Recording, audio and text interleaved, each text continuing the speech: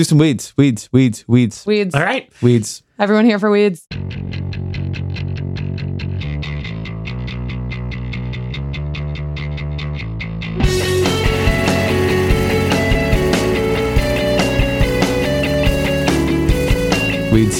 Weeds. Hello. Welcome to another episode of The Weeds on the Weeds. Vox Media Podcast Network. I'm Matthew Iglesias, joined by Sarah Cliff and the newly unemployed Ezra Klein. I'm not unemployed. I'm demoted. Right, you're at large. Happy I'm at large. demotion, Ezra. Thank you. I'm very excited about my demotion. Ezra at large. How was Germany, Matt? Germany was great. They had a vigorous campaign in which healthcare played no role whatsoever. Nobody campaigned on taking healthcare from millions of Germans? No, but I mean, honestly, it surprised me. They didn't seem to be arguing about that at all. They have their issues. They find American politics a little puzzling these days. I feel like what we said here is going to be puzzling. So I'm just going to say that what we were referring to is that I am no longer editor-in-chief of Vox. I'm now editor-at-large, so I can spend a lot more time doing amazingly fun things like The Weeds, and I am thrilled about it. All right. So in honor of Ezra's In honor of demotion, it. we are going to tackle one of your favorite topics. My official first act as editor-at-large was to read a stack of Congressional Research Service reports about budget reconciliation, because budget reconciliation has begun to structure, I think, basically all major legislating efforts in the Donald Trump era, but also has begun to drive legislating more generally. And we've obviously talked about it a lot in context of bills, but we're going to, in response to a Weeds reader request, sort of tackle it on its own here today. So let me lay out a little bit of the background here.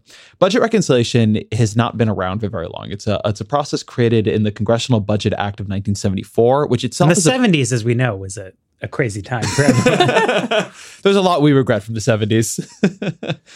So what is it, Ezra? What is budget reconciliation? So the background of this is kind of interesting. Richard Nixon had pissed Congress off on a lot of different ways, but one of the ways in which he pissed Congress off was by taking a lot of spending power away from them. He was impounding spending. He was seen as abrogating their authority. And so they passed Wait, what's impounding spending? Oh, it's kind of complicated. Basically, they would appropriate spending and he would not allow it to be spent through the agencies.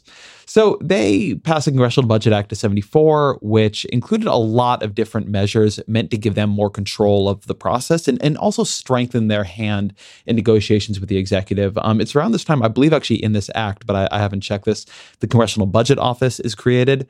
But budget reconciliation comes into play here too. And basically, budget reconciliation is a fast-track budget process by which they can reconcile their spending and taxing. And in doing, it gets to go through a quick process in the Senate and the House. It can't be filibustered in the Senate, which is really the key piece of this. And there's very little debate, only 20 hours. Pretty quickly, people begin to feel that budget reconciliation is being overused, that it's sort of technical purpose, which is simply, again, to like reconcile what Congress is actually doing at the end of the year with what they thought they were going to do at the beginning of the year, is that is not being honored in how it's being used. So temporarily, Congress adopts something named after Senator Byrd called the Byrd Rule. And the Byrd Rule is a multi-pronged test to see if something should be put under budget reconciliation. This is adopted in 1985. It is extended and modified and sort of comes into the shape we know it today and made permanent in 1990. So when we talk about budget reconciliation, the real thing we end up talking about here is the Byrd Rule, because the Byrd Rule governs what can go into budget reconciliation. So I'm going to just run through the process of that real quick, and then we'll take a breath and we can get out of these weeds a bit. Budget reconciliation itself has two steps. First, the House and Senate have to create reconciliation instructions, which basically say, here's what we are going to do, how much we plan to spend, what we plan to do with this budget reconciliation legislation. And then they have to actually write the legislation itself that accomplishes those goals and adds specifics and details and where that money gets spent and how it gets spent and all the rest of it.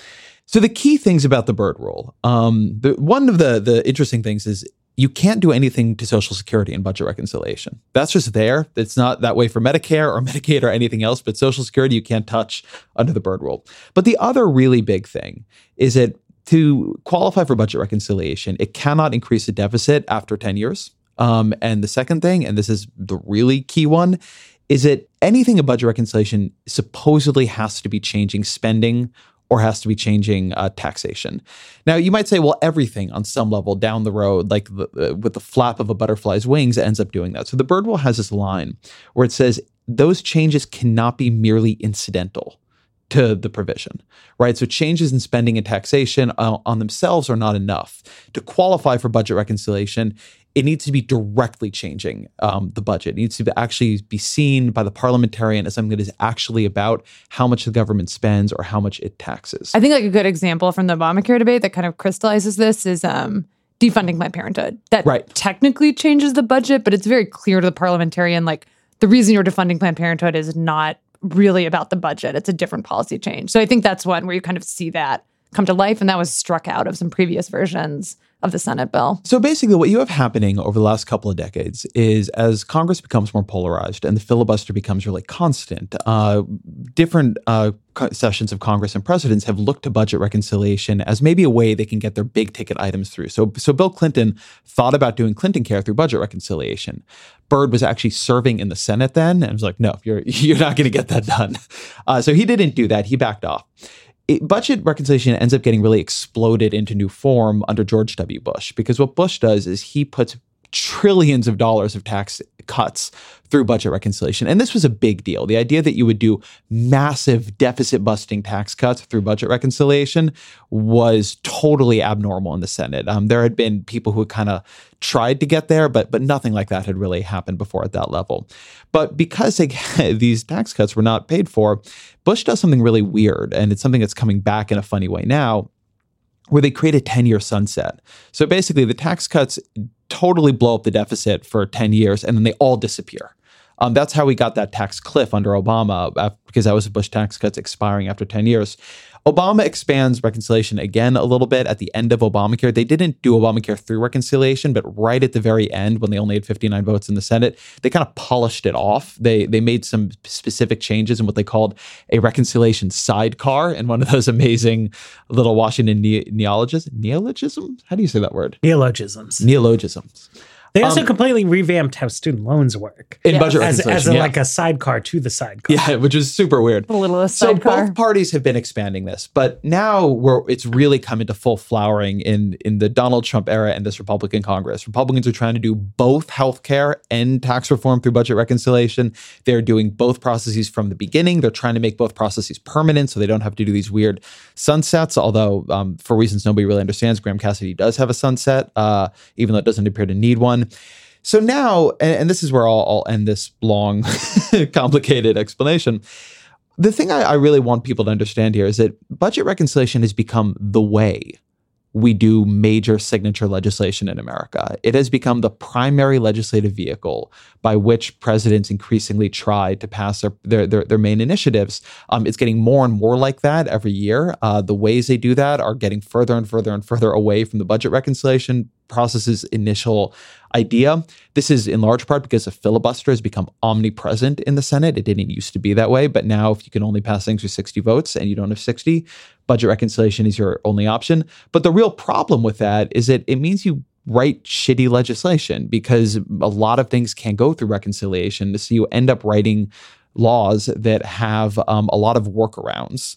And so you end up passing worse legislation through a process not built for that legislation in order to circumvent the normal rules of the Senate, which nobody actually seems interested in just changing. It's a very, very weird way to run the most powerful nation on earth. Yeah, it is very much. And I think kind of like to zoom out a little bit from the rules, one of the reasons you have this happening is that there's less a majority can do in Congress right now. With less bipartisan work, it is harder with just having your simple majority to pass anything, that you either are stuck on legislation because you have right now, like the Republicans have 52 votes. And there are very few things, I think we could come up with in this room that we think, oh yeah, that is a chance of moving through regular order.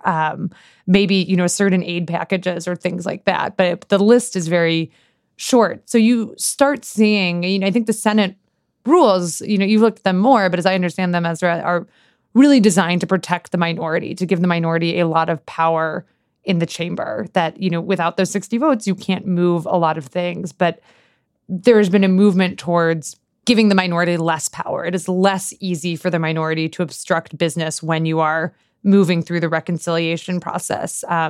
If you really want to get in the weeds on this, I recently read a book by Molly Reynolds at the Brookings Institute. It's an entire book about the reconciliation process. It's called Exceptions to the Rule, and basically charting how... That's an exciting title. Exciting title. For Weeds listeners, it might be. But it's basically charting how the exceptions have become the norm. And, I think you see this playing out in the healthcare debate right now, where you just end up in like some weird legislation. Republicans are not pursuing the bills they would if, they weren't working with the reconciliation process. The thing that they really want to do is deregulate the insurance market.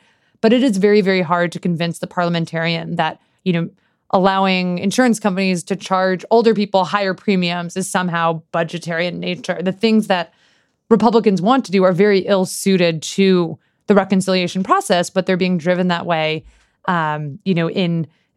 because that's the only process available. One of the things I do find most bizarre about this is the respect for certain rules, but not others. I think, if the people who invented reconciliation back in the 1970s, looked at what is happening now, under both administrations, like you said, they'd say, that's not reconciliation. This was supposed to be, some budgetary tweaks going on.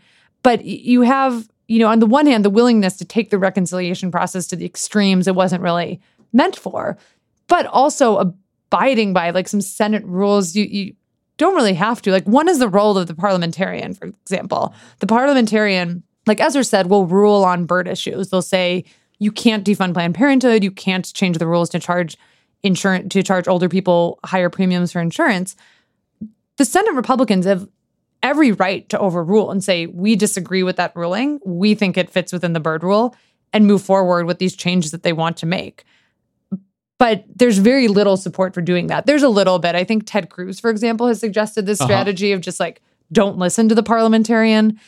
It's kind of bizarre to see, this respect for these very technical rules, for these, not even rules, traditions of the Senate, that you listen to the parliamentarian, while also, totally, saying the reason we can't do it as the parliamentarian, but we can do all this other stuff through reconciliation that the process wasn't made for. There's a lot of reverence for certain Senate process, but a lack of reverence for, what reconciliation was first meant for. And there's a sort of a larger question that I think Sarah's getting at here of what is it that the key actors in the Senate are trying to accomplish, right? Because you talk about rules and exceptions to rules, and you talk about what's in reconciliation and what's not. And when Senate Democrats were handling this under Obama in 2009, there was a certain amount of kind of trickery, but I think I understand what they were getting at, right? So some people, environmentalists, raised the idea that, well, maybe there should be reconciliation instructions that allow for a cap and trade or a carbon tax program.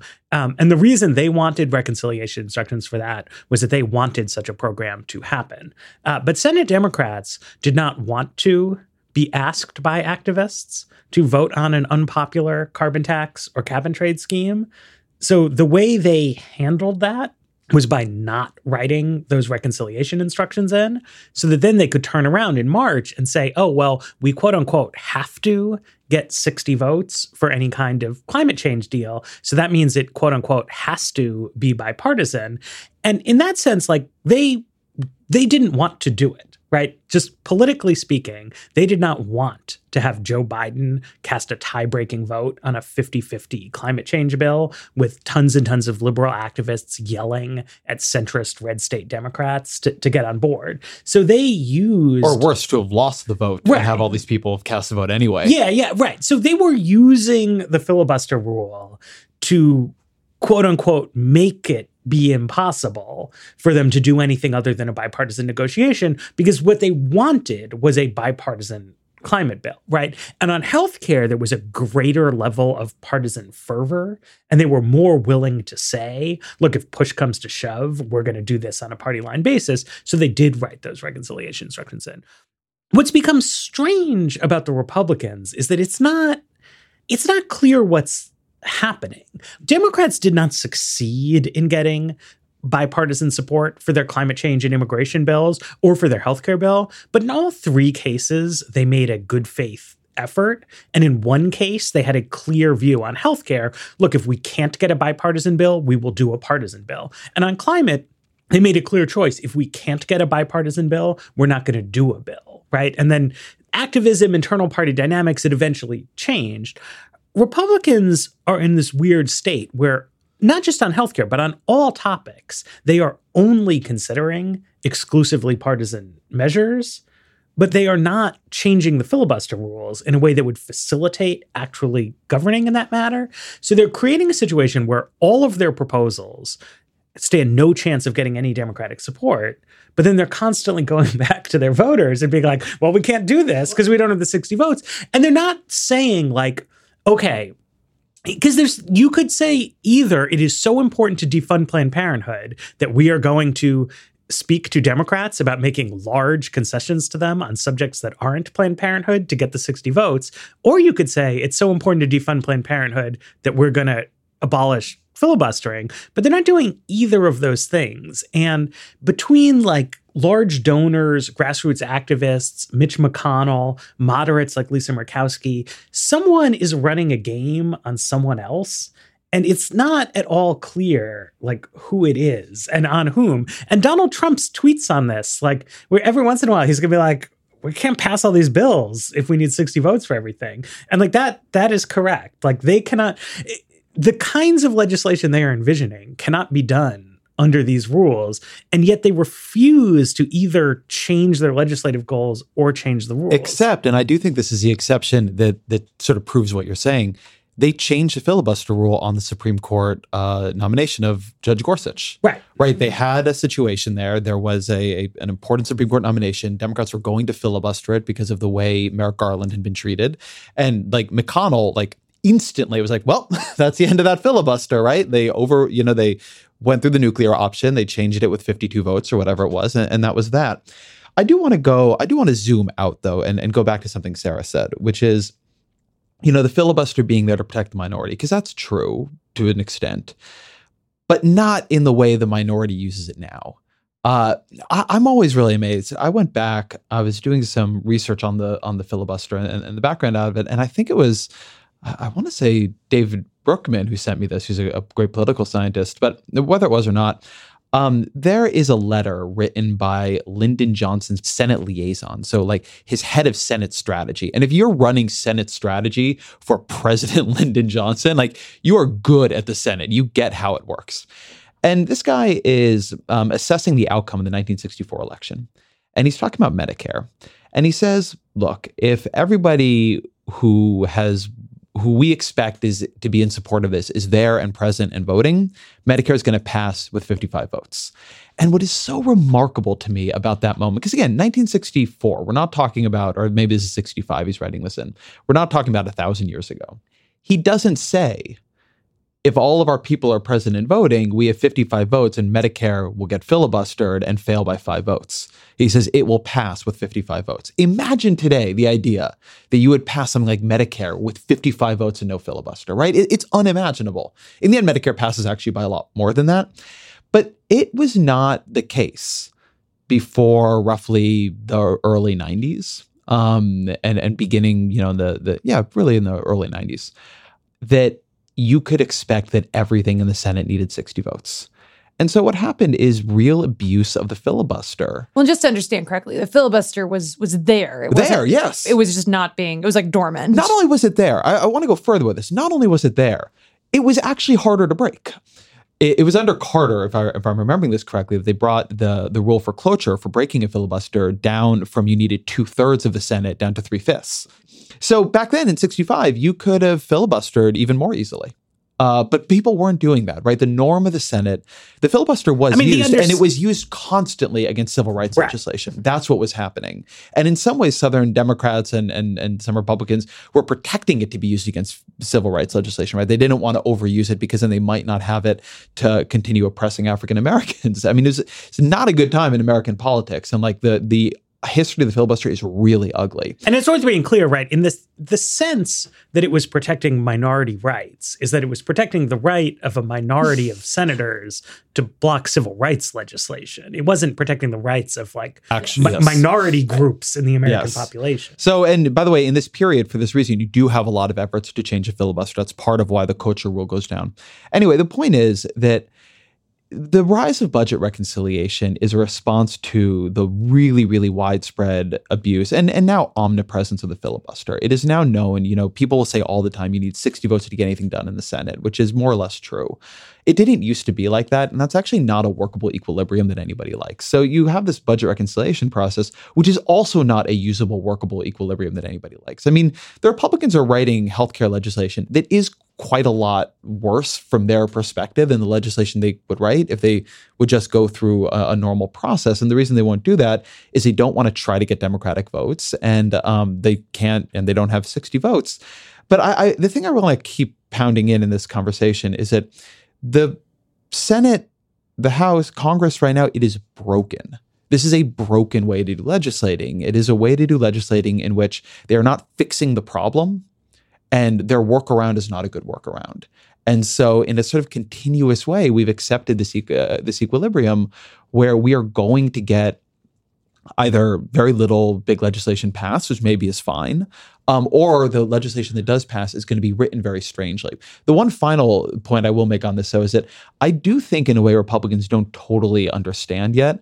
This equilibrium favors liberals quite a bit, if it favors anybody. Now, maybe it doesn't because it's hard to get anything passed, but to the extent you're going to do anything through budget reconciliation, what liberals tend to want to do, they're more comfortable with solving government problems by taxing and spending. Republicans often want to do things in more complicated ways that require regulation or deregulation or just other ways, right? They don't want to do everything through the taxing and spending powers. So it is pretty simple to create a Medicare buy-in program through budget reconciliation. It is almost impossible to set up a consumer-driven healthcare system built around private insurance through budget reconciliation. And so that is a structural difference that is going to advantage the left over time, but not in a way that leads to a good process. I think that's true on the specifics of healthcare policy. But I think if you look more broadly, right, that Republicans are comfortable with a world in which when they control the executive branch, all business regulation is de facto repealed because they don't enforce any rules on anything at all. And everyone can just get away with everything because the government is staffed with nincompoops. And then when Democrats control Congress, you can't pass any rules governing anything because it'll be filibustered. I mean, I think if you believe that Republicans care about creating a consumer-directed healthcare system to blah, blah, blah, blah, blah, blah, blah, but they just don't. And budget reconciliation lets you pass enormous deficit finance tax cuts on rich people, which is very important to Republicans. They've given up the ghost over the past week. But even there, they've been trying in this whole process. They don't like the fact that their tax cuts expired after 10 years. And partly they don't like the fact that the part of their tax cuts they liked the most, which were the capital gains tax cuts and rich people tax cuts went away. And so that's been bad for them, too. It's a bad system overall, but I think it's not. One reason that the system only changes slowly is that it's not obvious who it's advantaging, or it would change more quickly. Right. I think one tell is the fact Republicans haven't changed the rules. Like Matt was saying, if you really thought what Obamacare is collapsing and it is a plague on the American people, you could see a hypothetical Senate leader saying we need to change these rules because this is so important to us. I don't know. I think I kind of agree with Matt that the filibuster has been a nice crutch for Republicans to say we just can't do this thing that they're actually a little bit unsure about whether they want to do it in the first place. Well, they think, one thing that's interesting here is that a lot of these rules changes are justified by what they think the next majority is going to do, right? What they think their opponents will do in the future. All the Republicans in the Senate I talk to think Democrats will get rid of the filibuster, right? Harry Reid weakened it in 2013, then McConnell weakened it again. We've really reestablished, which we already knew, but have reestablished in this era, the idea that even though Rule 22, which is a filibuster rule, says it can only be changed, I believe it's with a 2/3 vote. Right. In fact, you can't do that, and 51 votes can change anything you want in the Senate using the nuclear option. And so Republicans really think Democrats are going to take out the filibuster, which is one way they justify what they're doing with budget reconciliation. But on the other hand, they're pretty afraid of that. And they're afraid of that both because they have fears about, demographics, right? Republicans were out of power in the Senate for a number of years. And, they, whether or not they're right, they do believe Democrats are going to be back in the majority, reasonably soon. And second, because they do know that Democrats want to pass a lot of laws and are in some ways like better at writing laws and quicker at writing laws than they are. And that if they're able to do it with 51 votes on whatever they want, you'll have like the whole Bernie Sanders agenda in place by like March of the presidential, by the end of March of the next Democratic presidential administration. But I think this goes to the question of like, who does the filibuster rule clearly help, right? And the issue is, it's not Republicans, it's not Democrats, it's not liberals, it's not conservatives. It's senators who are representing opposite party states, right? So like if Bernie Sanders sweeps into office in 2021 with 51 Senate seats behind him, Claire McCaskill is going to be really glad, or is going to be really hoping that she can go back to the White House and say, oh, we quote unquote can't pass all these bills that you promised, right? Like it is not possible to do it. It's not that I am refusing to do it. It's that it cannot be done as a problem of metaphysics, because then she can go home and like not have liberals hating her, but also not have like the key swing voters in Missouri hating her, right? Like those are the winners in reconciliation, is people who would like to avoid tough votes. And they can say, the only way to do this is to have a big meeting and some gangs and some blah, blah, blah. And you see how much it changes things, right? I mean, when there was a meaningful number of Republican senators who were willing to go in the Gang of Eight immigration bill, right? Which a big change to immigration policy that would have, I think, a great bill, I should say. Like I am a super enthusiastic about this bill, but like it would have given legal status to 11 million undocumented people, would have increased future flows of immigration. It was like a big radical change to American immigration policy. And like Joe Manchin was on board for it. And the reason Joe Manchin was on board for it is not that he's super left wing. It's not that West Virginia is super left wing. And it's not that this legislation was incredibly moderate. It's that because it had high profile Republican backing, it was a big bipartisan deal. And like senators are very comfortable like getting in on big bipartisan deals, and they're very uncomfortable when Democrats tried to do DREAM Act as like a partisan measure. All kinds of moderate Democrats from red states were like really leery of it, even though it was a much more modest, much more sort of timid kind of thing. So, I mean, you can game this out in terms of the demographics of the different states and blah, blah, blah, blah, blah. But there's a lot of strategic ambiguity in American politics, right? Where the fact that you can't pass bills lets senators like say things to both people. I think the greatest example of this actually was the EFCA, the like pro-union organizing bill. Employee Free Choice Act. Employee Free Choice Act, right? So what happened there was that like every Democratic candidate for Senate in 2008 endorsed this bill. That was like big pro-labor, long sought reform. And they all endorsed it with the assumption that they wouldn't be able to pass the bill.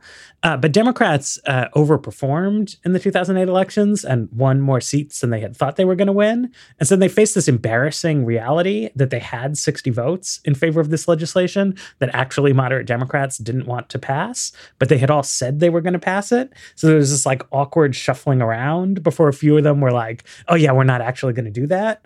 But it was like the ability to make implausible promises to the base is very valuable to the like pivot point senators. And you see the Gorsuch difference there, right? That like Republicans were like not kidding. Like they really like Neil Gorsuch. They really like conservative judges, like all of them. They all think that's really good. So there was no problem changing the rules, right? But on all this other stuff, it gets very fuzzy because the members actually don't want to pass the policies. Members want to be able to endorse policies without actually passing them. Right. And I guess like the test of that is if we get something that people want to endorse and there's like enough momentum behind it to actually change the rule. So I think of like, I look at something like Medicare for All, which I'll now has 17 co-sponsors, or even like a Medicare buy-in, which seems like, again, it would be a kind of shoddy version of it. But like we have tested the limits of reconciliation, and it seems like you could do some of those things, like Ezra was saying, through the process. And I guess the thing I wonder about looking forward is I think at some point, like there was with Gorsuch, there will be something that is a priority enough, that the party wants to do it enough, that there's enough backing in the way that, like, I think there's always been a bit of lukewarmness around the Republican repeal bills, that there will be a decision made to change the rules. And that might disadvantage the more moderate senators, but might be thought to be the thing we need to do in order to, like, actually pass this policy we really want to pursue. The one that, because I cover healthcare, that jumps out at me is some kind of expansion of public insurance. That doesn't seem super far-fetched to me. And in a way, I think it would benefit Democrats more to be able to make those sort of policies in those sort of in a 50-vote situation. But can't they do that stuff just through budget reconciliation? I think it'd be really hard to do like a Medicare for all or Medicare buy-in through, I don't know. Medicare, what would stop you on Medicare buy-in? A Medicare for all, it's possible, like making it illegal for employers to offer the same, and like that I can totally see getting bird bathed, but Medicare buy-in, I think you could just do. Yeah, why couldn't you? I'm no parliamentarian, but it's a big policy effort that is like not made for that type of process. The other thing, though, so I'm going to partially dissent here on.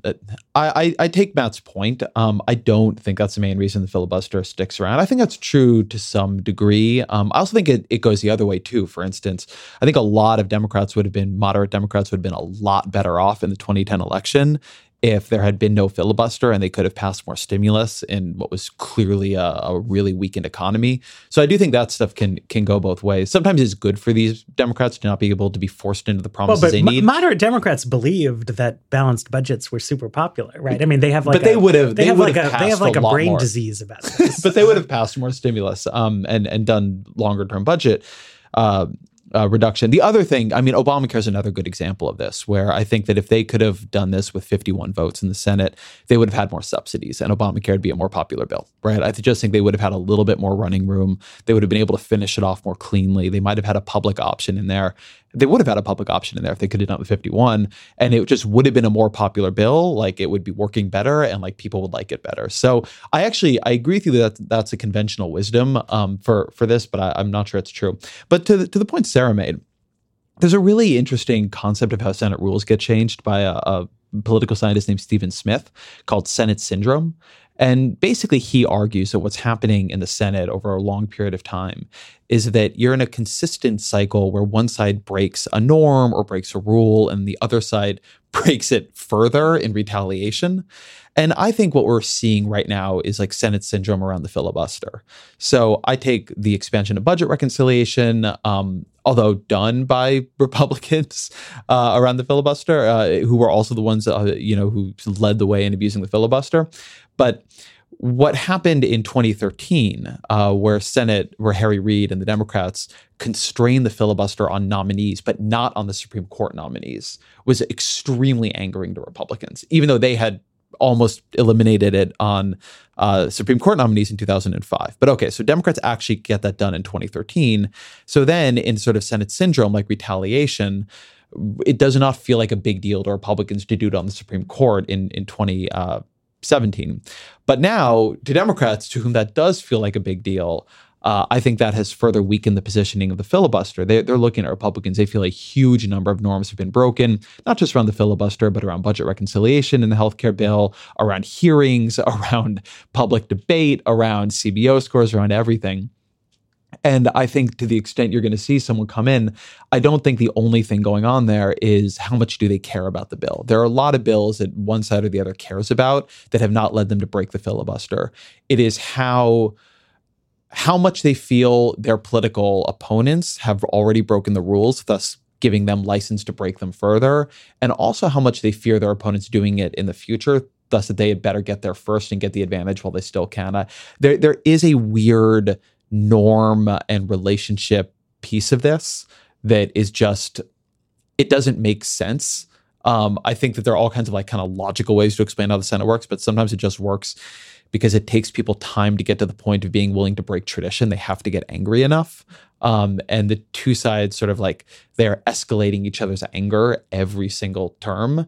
And that's how we're going to lose a filibuster. In the meantime, though, we are legislating in the most nonsense way possible, making the worst bills with the worst process in a way that everybody knows is bad. And I just really want to keep saying nobody on either side of the aisle is trying in any way to fix it. It is a crazy thing about the Senate that no matter what senator you talk to on either side of the aisle, they will tell you the Senate works terribly. You ask, what are you doing about it? And the answer is nothing.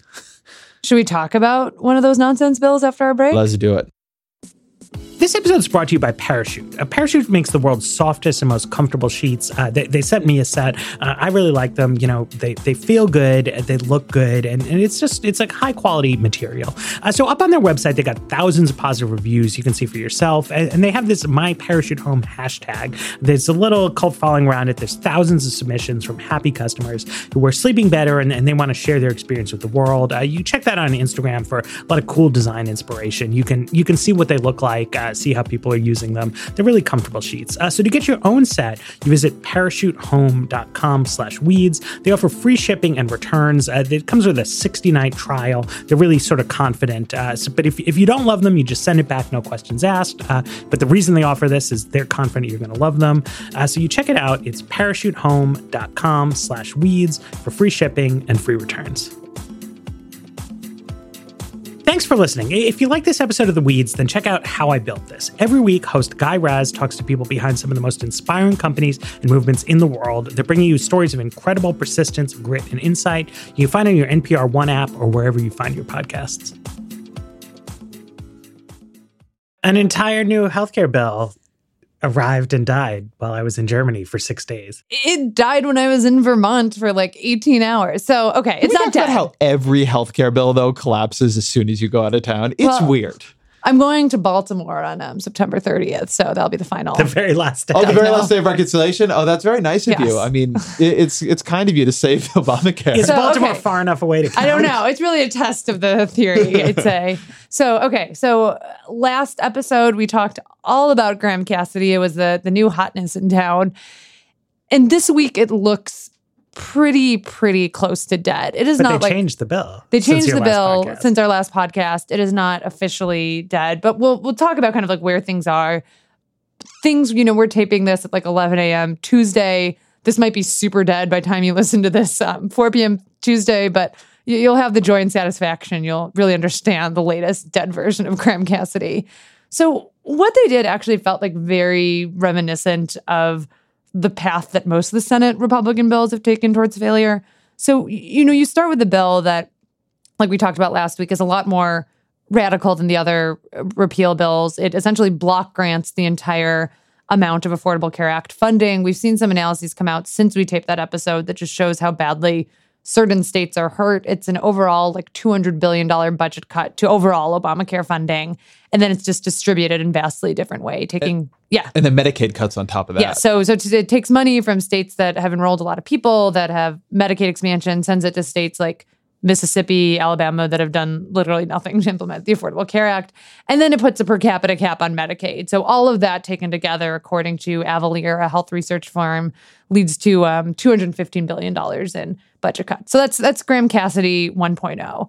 Graham Cassidy, the sequel, is much like action movies, not actually that different, just changed a little bit around the edges. You have some weakening of insurance regulations to please the Rand Pauls and Ted Cruz's of the world. So in Graham Cassidy 1.0, you had to apply for a waiver and say, I want to let insurance companies charge older people more, charge sick people more.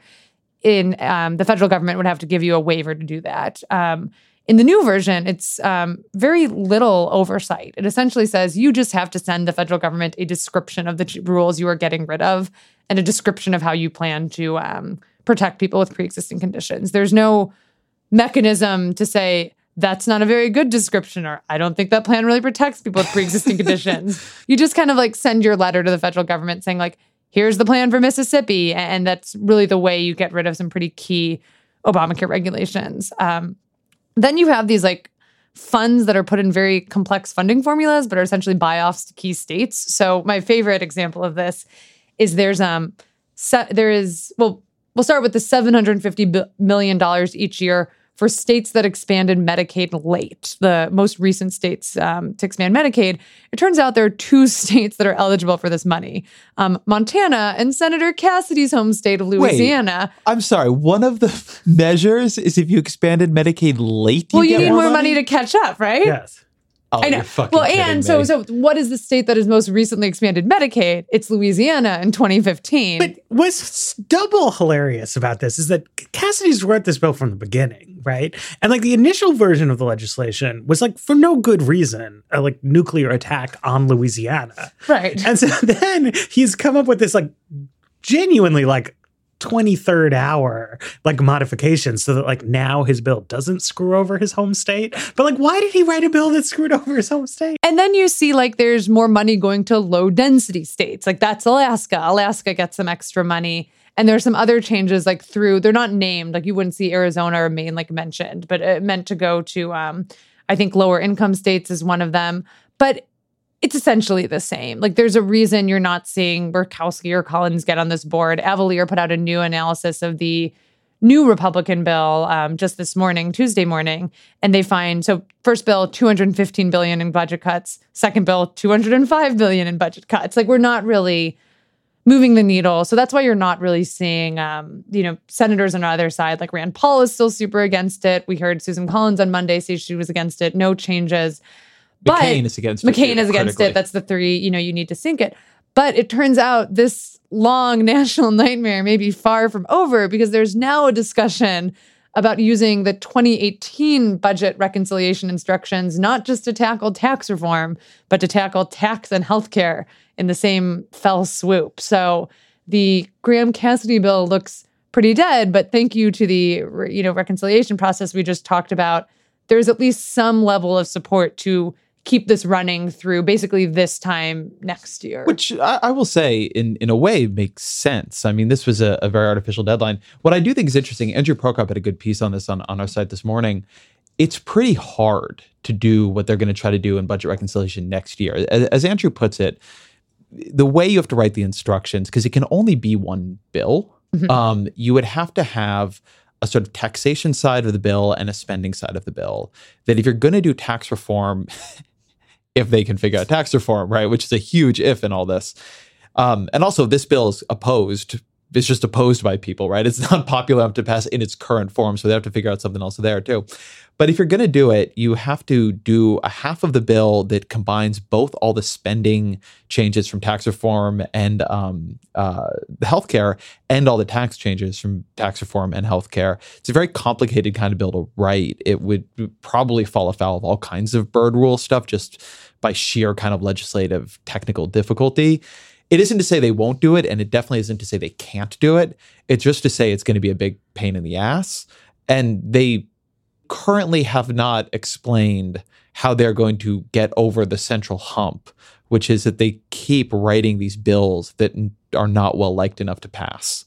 And one other thing just to throw into the mix, we got like our outdated partial CBO score yesterday, which they haven't had enough time to score Graham-Cassidy because it's so different from the other Republican bills. But CBO estimated that millions fewer would have coverage. We don't know. Other outside estimates, Brookings estimates it's 21 million. CAP estimates it's 30 million, Center for American Progress. So it's probably in the range of the other bills. So we're at a point where millions would lose coverage. At least 3 senators we have on record opposing it, others waffling a little bit. And pretty much every healthcare group lined up against it. One of the things that's been a little bit different about this bill than the other ones is the fury it has gotten from a lot of coalitions I didn't expect. The insurance companies and the hospitals and key patient groups all signed on to a letter saying this is a terrible bill and it should not pass. You saw all 50 Medicaid directors. So this is Republican Medicaid directors. Signed on to a letter saying this is a bad bill. We cannot make this Medicaid part workable. Confusingly, in our states. including Medicaid directors who were appointed by Republican governors who have endorsed the bill. No, there's 34, there's 33 Republican governors. Each of them have a Republican Medicaid director. I think 15 of them have endorsed the bill, but all of their Medicaid directors, disagree with them at this point. It's really roundly opposed by, any healthcare group you could think of. If you go on Senator Cassidy's site, I think he has a list of like 30-some supporters of this bill, including Donald Trump, Jeb Bush. For some reason, Alan Greenspan is the oddest one I've seen who's endorsed this bill. But you have this like laundry list of health groups that oppose it. And, I watched the Graham Cassidy Sanders Klobuchar debate last night on CNN. And one of the things Lindsey Graham likes to say a lot is like, this is sticking it to the insurance companies. Insurance companies like hate our bill, and that's a good thing. What he won't mention is like literally like hospitals, patients, and like Medicaid directors also think this is a very, very bad bill. So I had a really enlightening conversation about this legislation and the whole dynamic in general at the airport. I ran into, there's about like 36 Republican senators who have not been in any way involved in this healthcare debate, have had no meaningful public statements of any kind, seemingly no red lines, no priorities. They just vote for every random bill that comes up and say nothing about it. So I ran into a staffer for one of these senators, and I tried to ask her, why is it that your boss keeps voting for dramatic Medicaid cuts that have nothing to do with the Affordable Care Act that just gut Medicaid over the long run? And she told me a bunch of robotic talking points about how like a cut relative to baseline isn't a real cut. And I kept trying to say, it's like, like we're here at the airport. I'm super off the record, like whatever we want to call it. Like they have this provision that exists and it's in all of the bills and it's not related to the Affordable Care Act. So like, what is the purpose of its existence there? And then we got into the new talking points about how, well, it's a choice between this and Bernie Sanders' single payer. And so I was like, no, but like this was in the bills before. So like, what is the reason that it's in the bills? And then we got back to like, I don't think you're characterizing this right. And we just like, it was a frustrating 20 minutes or so in which no answer was forthcoming as to like, why are the bulk of, because again, most Republican senators have not been involved in this process. Most of the money in all of these bills is these Medicaid cuts. It's this like iceberg floating beneath the surface of like several dozen Republican senators who seem to really want to enact gargantuan long-term Medicaid cuts and won't offer reasons for it. And it's like this like dark matter in American politics that I don't really understand. Like the skinny repeal bill, which did not have that feature, was like so slapdash that even its proponents were saying, well, we don't want this bill to pass. But it was like at some point in this process, like you could in theory take a run at this of a bill that did not feature the drastic long-term Medicaid cuts, but did have other provisions that you wanted to defend. And like nobody has attempted to do that. I don't know what they are doing. And they are like on such a level of, I don't know what there is. There's like such a breakdown of like Republican Party interactions with the media that it's like nobody wants to discuss this. It seems to me like on any forum, there's been no like, here's what's really going on. And when you do, like people are just like, you get this sort of like, well, cut relative to baseline isn't a cut, even though it means few, like people who currently have insurance will be kicked off of the Medicaid rolls. I mean, it is what it is. You were gone when this happened, but I asked the same question of Lindsey Graham's spokesperson, Kevin Bishop, and he just wrote me back and he said, it was the same question, literally, like, why not? This bill has real merit in its basic idea. Why not do it without combining it with these huge cuts? Why not just give states some money that they could actually use to create Obamacare equivalent programs however they wanted?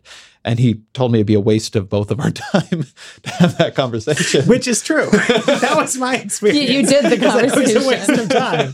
It was not, and I have to say, I used to believe. But the thing I was going to say there's some of this goes back to reconciliation. There was this kind of like double bank shot play they wanted to do where they were going to save so much money by cutting Medicaid, they could then make the tax cuts permanent. Right. That was my old theory. But now that's like, it's so far gone and like the whole legislative schedule is so far blown up that I do a little bit wonder if it's not vestigial.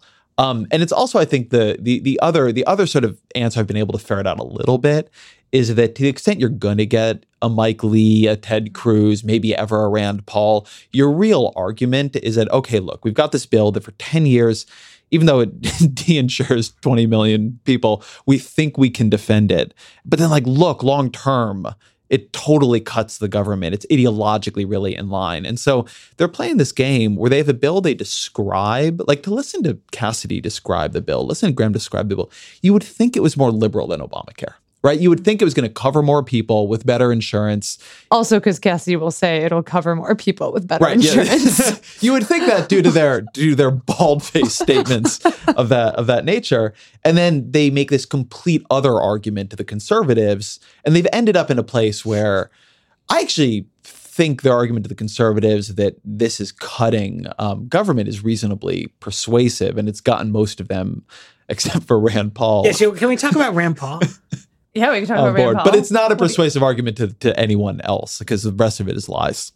What do you want to... I mean, Rand Paul appears to be objecting to any legislation that cuts Kentucky's Medicaid expansion while endorsing the one repeal bill that didn't cut Kentucky's Medicaid. If you did not listen to anything Rand Paul says, but you just look at it, here is a senator from Kentucky, a conservative state, a low-income state, a state with a very large Medicaid expansion, and you look at Paul is for skinny repeal, which doesn't touch Medicaid, but he's been against every other iteration of reform, you would say, this is a senator. Isn't he for clean repeal, though? Well, but he says he's for clean repeal, yes. Right? It just... If you just look at his voting record, it looks like someone who's voting to save Medicaid. And this is a constant debate in the Vox office. Does Rand Paul just want this to fail because he knows it'd be so bad for the people in Kentucky, so many of them who are on Medicaid. And it raises the question of what Mitch McConnell is doing. Another question, another senator from Kentucky, was a lot at stake here. And I think one thing, so you've seen from Rand in this is he keeps making increasingly impossible to meet demands. Right. It actually reminds me a lot of Joe Lieberman's role in the original debate where they kept trying to please him with different things. And there's an amazing, this is so in the weeds of the history of healthcare. There's this amazing MoveOn video where, they have them all as sock puppet senators. And they're Joe Lieberman's well, I want a pony. I want to be 5 inches taller. And they keep and then you have Olympia Snow, sock puppet, or someone else saying Max Baucus saying we can do that. We can make that happen. Rand Paul, has demanded that the block grant, so this is wrapping up all the Medicaid and ACA expansion money, that just pot of money not be cut by $200 billion, that it be cut in half. That you take all the money we spend on the exchanges, on the expansion, and just cut that in half. And then maybe he'll negotiate with you. He's making these demands that just are not going to be met.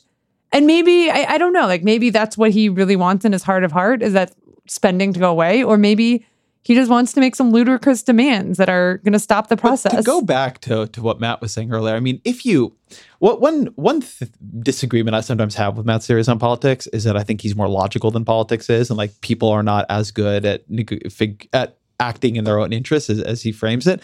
But if you did want to take that, right, the absolute worst possible thing that could happen in the Republican Party is a bill passes, right? It would be a total catastrophe on every level. And what you really need in any given iteration of it is 3 senators to keep that from happening. And you can have it coming from different directions, and people can, McCain can do it for normal order reasons, regular order reasons, and Collins can do it for coverage, and Rand Paul can do it because he's not conservative enough. But on some level, putting even Kentucky and its specific situation aside, the absolute worst thing that could happen to Republicans is that they accidentally destroy the entire American healthcare system in the way that they're currently planning to do with a bill that has not gone through a CBO analysis, has not been fixed in any kind of serious process. By the way, because of the way the reconciliation clock works, this is a bill that if they tried to pass it, the House would not have any time to amend it, because the Senate couldn't then revote on it. So it couldn't even be amended. I mean, this is not a bill that is ready for prime time at any level. The latest iteration came out Monday. It would have to pass. And that's not the one that was scored. There's an older one that was scored by CBO. Thing is crazy. But it's not. The thing that surprises me through all of this is that the drive remains, the dream endures in this, that there's this discussion about doing healthcare through the 2018 reconciliation process after this kind of series of bills that pull at 20%, it surprised me like how committed the party seems to be, after going through this train wreck of a year. All right, let's take a break. Come back. White paper it up. There's a ton of online mattress retailers popping up these days, and what they all have is a kind of a one-size-fits-all solution to a better sleep. And guess what? One-size-fits-all doesn't work. Sleeping is really important. It's something you do every day, hopefully, and it's really important to your overall quality of life. And Helix Sleep offers something that doesn't exist anywhere else. That's a mattress which is personalized to your preferences and sleeping style, and it's not going to set you back thousands of dollars.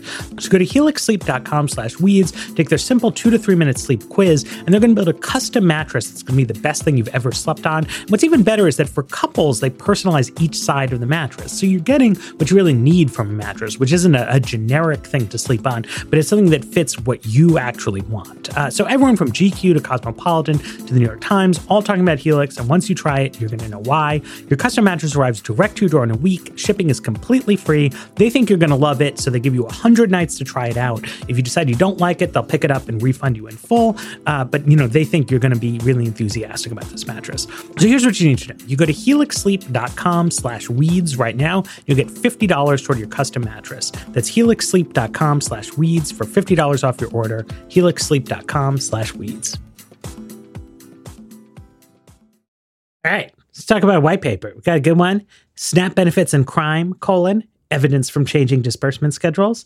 It's by Jillian Carr and Annalisa Packham. And what they're looking at here basically is that there's different ways that states can administer SNAP, the food stamps program. The most common way is to sort of give people their month's worth of nutrition assistance all at once at the beginning of the month. Not to do it all at once at the beginning of the year, but also not all at once at the beginning of the week. If you look at a really naive economics textbook, they will tell you these are all completely the same because people are forward-thinking and will smooth their consumption across time. Obviously, real life is not like that, and you can see any amount of evidence indicating that on states that do the normal monthly cycle, people go buy a ton of groceries right after they get their food stamps, and people are scrimping and saving to get through to the end of the month. The sort of hypothesis that this paper is investigating is the idea that there is a link to crime related to the sort of food stamp cycle. And they observe that you see in the data that crime at grocery stores, particularly in low-income neighborhoods, seems to go up both at the end of the month when people need to steal food to get by, and also at the beginning of the month when there is a surge of people into the stores with their food stamps. And so they look at a policy change in Illinois, which just sort of evened it out. So you get your stuff on a weekly basis. And they show that those crime spikes diminish considerably, that people just sort of go about their business in a more steady state way.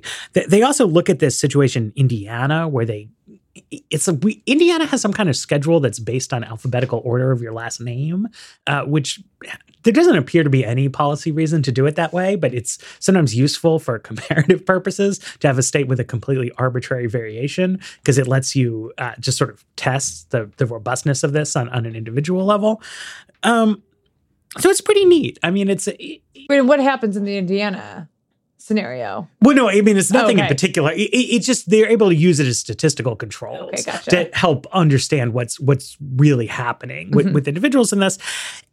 It's there's an interesting parallel reality. Speaking of the themes we've had this whole episode, it's what if you weren't doing blockbuster controversial bills? And what if you weren't just a political party full of morons? And what if you just wanted to think of what are some things we could do that would make life better and that don't really implicate major questions of values? And something it turns out that if we dispersed federal income assistance on a weekly basis rather than a monthly basis, people would not have these times of acute need and there would be less shoplifting. That seems good. We could probably agree to that. But no time on the congressional docket is spent with this kind of matter. That is, I mean, I just want to say that I found this paper very sad to read. I mean, I think this paper is it is a very analytical look at a kind of rolling human tragedy in this country, which is just you are looking at a lot of people who need to steal food for themselves and their families, right? And it gets really bad if you disperse food stamps in sort of at one point, so that, at week 3 and week 4, you don't have enough to feed your kids. I mean, it seems that likely some of the explanation for the week 1 jump in shoplifting is people go in and they can't get as much as they need. And so so there's a little bit of stealing at times to get more. And I don't know. I mean, we are the richest, most powerful country the world has ever known. And we have people who need to steal food. Like, this is not new. Like, I know people, this is not like like this paper just found it out. And, yes, there are ways that we could restructure the benefits so that it would be more regular and people would be able to smooth their consumption better.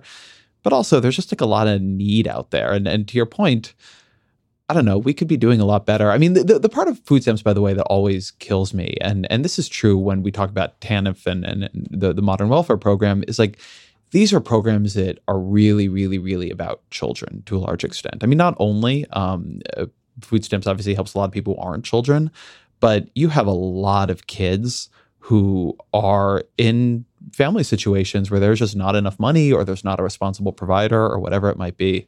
And you talk about things that we should be able to come to agreement on. Like, let's not have extreme child poverty in the United States. Like, we could do that. We could have a universal child allowance in the way they do in other countries. And like, it would work. Like, that really does cut child poverty dramatically. And nobody thinks kids are responsible for their own poverty, right? Nobody thinks like the issue with a 5-year-old who doesn't have enough to eat is like he's not shown enough personal responsibility.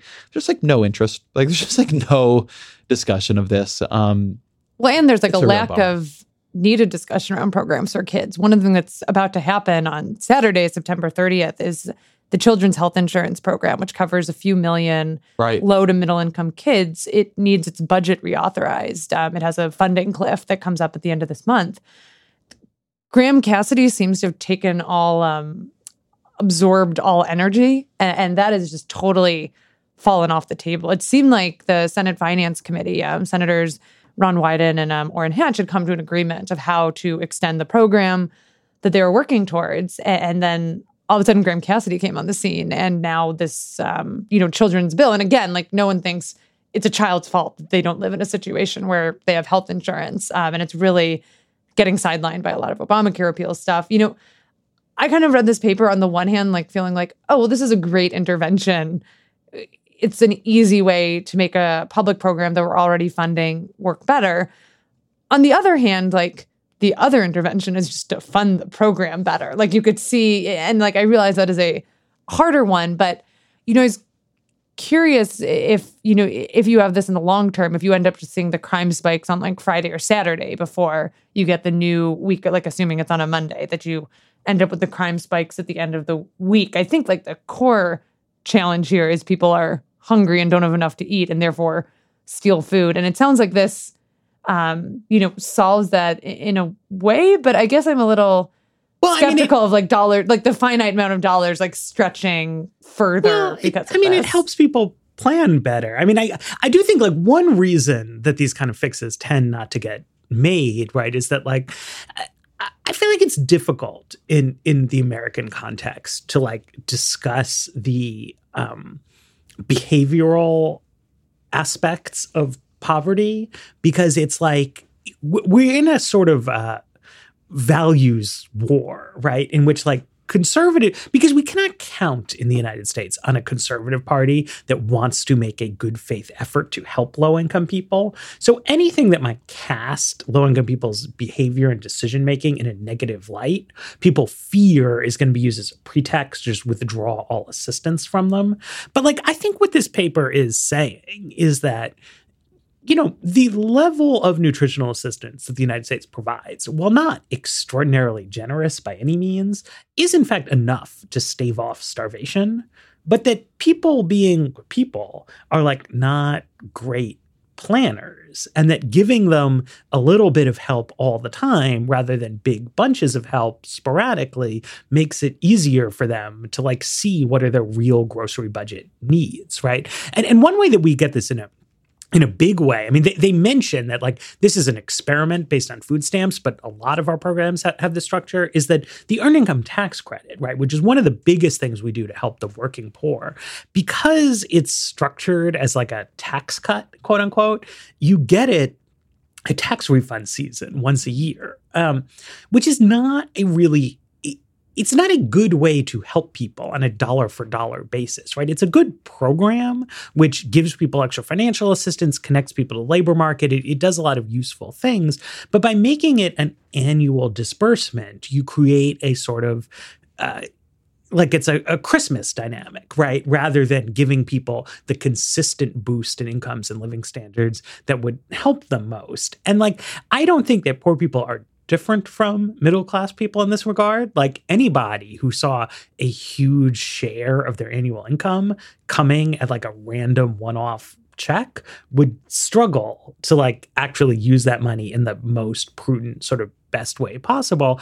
And, you know, but this is where we get back to the fact that I do support making these programs more generous, but like the fact that there is so little interest in improving them is telling, right? Because if you want to talk about funding, you can always get into a discussion about, the budget deficit or the needs of the troops or whatever else, right? But there is no fiscal cost to doing this in this different, better way. But it's not a coincidence that it's Illinois, which had like a super democratic state government that went and did this, and that Graham Cassidy, all this stuff about like, we'll devolve it to the states and like they'll make it better. It would be fascinating to learn that like Mississippi and Alabama were like the most forward-thinking states in terms of their administration of anti-poverty programs, that these are very conservative states that, want to be tight-fisted with money, but also very high poverty states. So the best minds in conservative politics have really come together in Mississippi and made the most kick-ass implementation. But it doesn't work like that, right? There's just an incredible streak of cruelty and indifference running through conservative politics and very little interest in making this work. And, that's just like a big part of what you're seeing here. All right. I think that's our episode. Woo! On that That's a tonal change. Well, thank you for listening to The Weeds. Thank you to our producer, Peter Leonard, to Sarah and Matt for being here, to all of you for being here. Do we have any? And this is our new day, right? It's our new day. We are now doing this show on Tuesdays as part of an all-new Vox.com podcasting lineup. We're going to have Ezra Klein's show on Mondays. We're going to have The Weeds on Tuesdays and Fridays. We're going to have I Think You're Interesting on Wednesdays and Worldly on Thursdays. So you can listen to our podcasts every day of the week. I hope everyone... Weekday. Every weekday. All right. I hope everyone moves someplace that gives them a really inconvenient commute so that they can enjoy all this podcasting bounty. And if you've made it this far in the episode, we will tell you we have a brand new podcast joining our lineup just 3 weeks from now. 3 weeks? Stay tuned. Soon. Very soon. You're going to need to move even further from your office. Yes. Your Mondays need to have a very long commute soon. See you Friday.